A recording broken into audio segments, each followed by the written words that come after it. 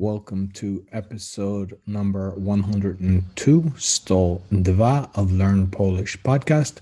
You can find all our episodes on learnpolishpodcast.com. You can get lessons from Camilla or her team on polonaswitch.com. I also have the meditation podcast, the speaking podcast, and the awakening podcast, and all can be found on freedombroadcasters.com. Cześć Camilla. Cześć Roy, a raczej dobry wieczór. Dobry wieczór. Dzisiaj jest koniec tygodnia, ostatni dzień. Jak się nazywa ostatni dzień tygodnia po polsku? Last day of the week, niedziela. Tak, niedziela. Jak twoja niedziela dzisiaj? Co robiłeś? Bardzo dobrze. Cały dzień robi marketing i podcasting. To znaczy nic nowego. Jestem Dla Roya poniedziałek, wtorek, środa, czwartek, piątek, sobota, niedziela to jest jeden dzień, bo zawsze to samo robi. Podcasty, tak? I praca, fajnie. Czyli wszystko w porządku, tak? Wszystko bardzo dobrze. A wiesz, co było w tym tygodniu w Polsce? Nie. Nie? 21 stycznia to była chyba środa, tak? Zaraz zobaczę kalendarz. Tak, nie. 21 to był czwartek. Wiesz, jaki dzień był w czwartek? Cały Dzień czas. babci. Dzień babci. Dzień babci. Dzień babci, tak. I wszyscy składali życzenia swoim babciom. Czy ty masz babcię? Niestety moja babcia nie żyje od 5 lat. O, przykro mi. Ale pamiętasz ją dobrze na pewno, tak? Oczywiście. Ja byłem bardzo blisko z mojej babci. I powiedz, w Irlandii też obchodzicie, celebrujecie Dzień Babci?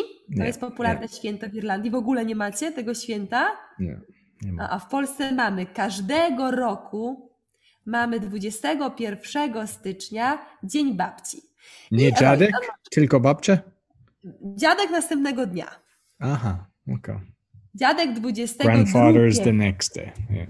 Tak, czyli najpierw 21 mamy Dzień Babci. Co możemy życzyć babci, kiedy jest jej święto? Just mówi... Zdrowia. Kupić kwiat. Znaczy oczywiście, tak, kupujemy dla babci kwiaty i mówimy dla babci, życzę ci, to jest I wish you, tak? Życzę ci zdrowia, 100 lat. Co jeszcze? Uśmiechu. I dużo energii, tak? Tak, dużo stolowa. Tak, kiedy słyszymy słowo babcia, jakie mamy asocjacje? Jakieś dobre ciasto, okulary, tak? Robienie na drutach. Co to znaczy po angielsku robić na drutach? Knitting. Bujać się na fotelu, na biegunach. Rocking on the rocking chair. Tak? Masz jeszcze jakieś skojarzenia z babcią? Dużo sukienek, sweets, lots of sweets. Aha, babcia ma zawsze dużo słodyczy i daje wnukom, grandchildren, tak?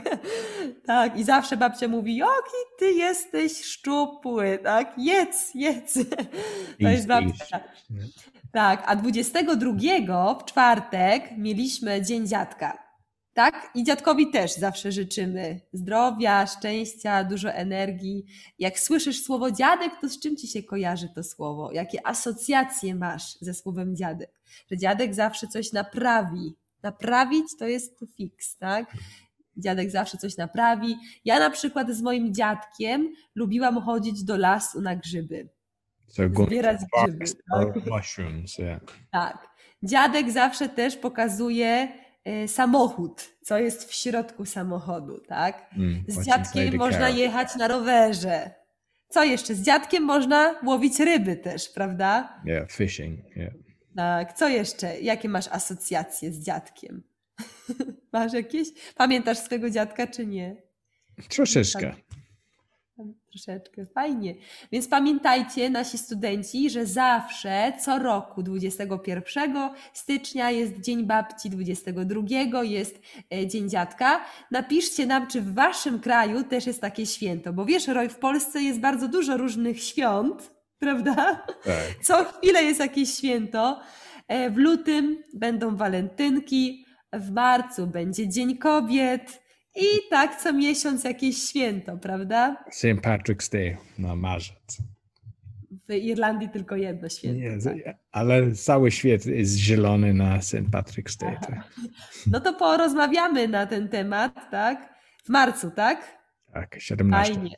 Super. Lubisz temat świąt? Tak. To będziemy robić. Każdego miesiąca jakiś temat. Jakie święto będziemy rozmawiać, ok? Dobrze. Dziękuję Fajnie. bardzo. Dziękuję bardzo.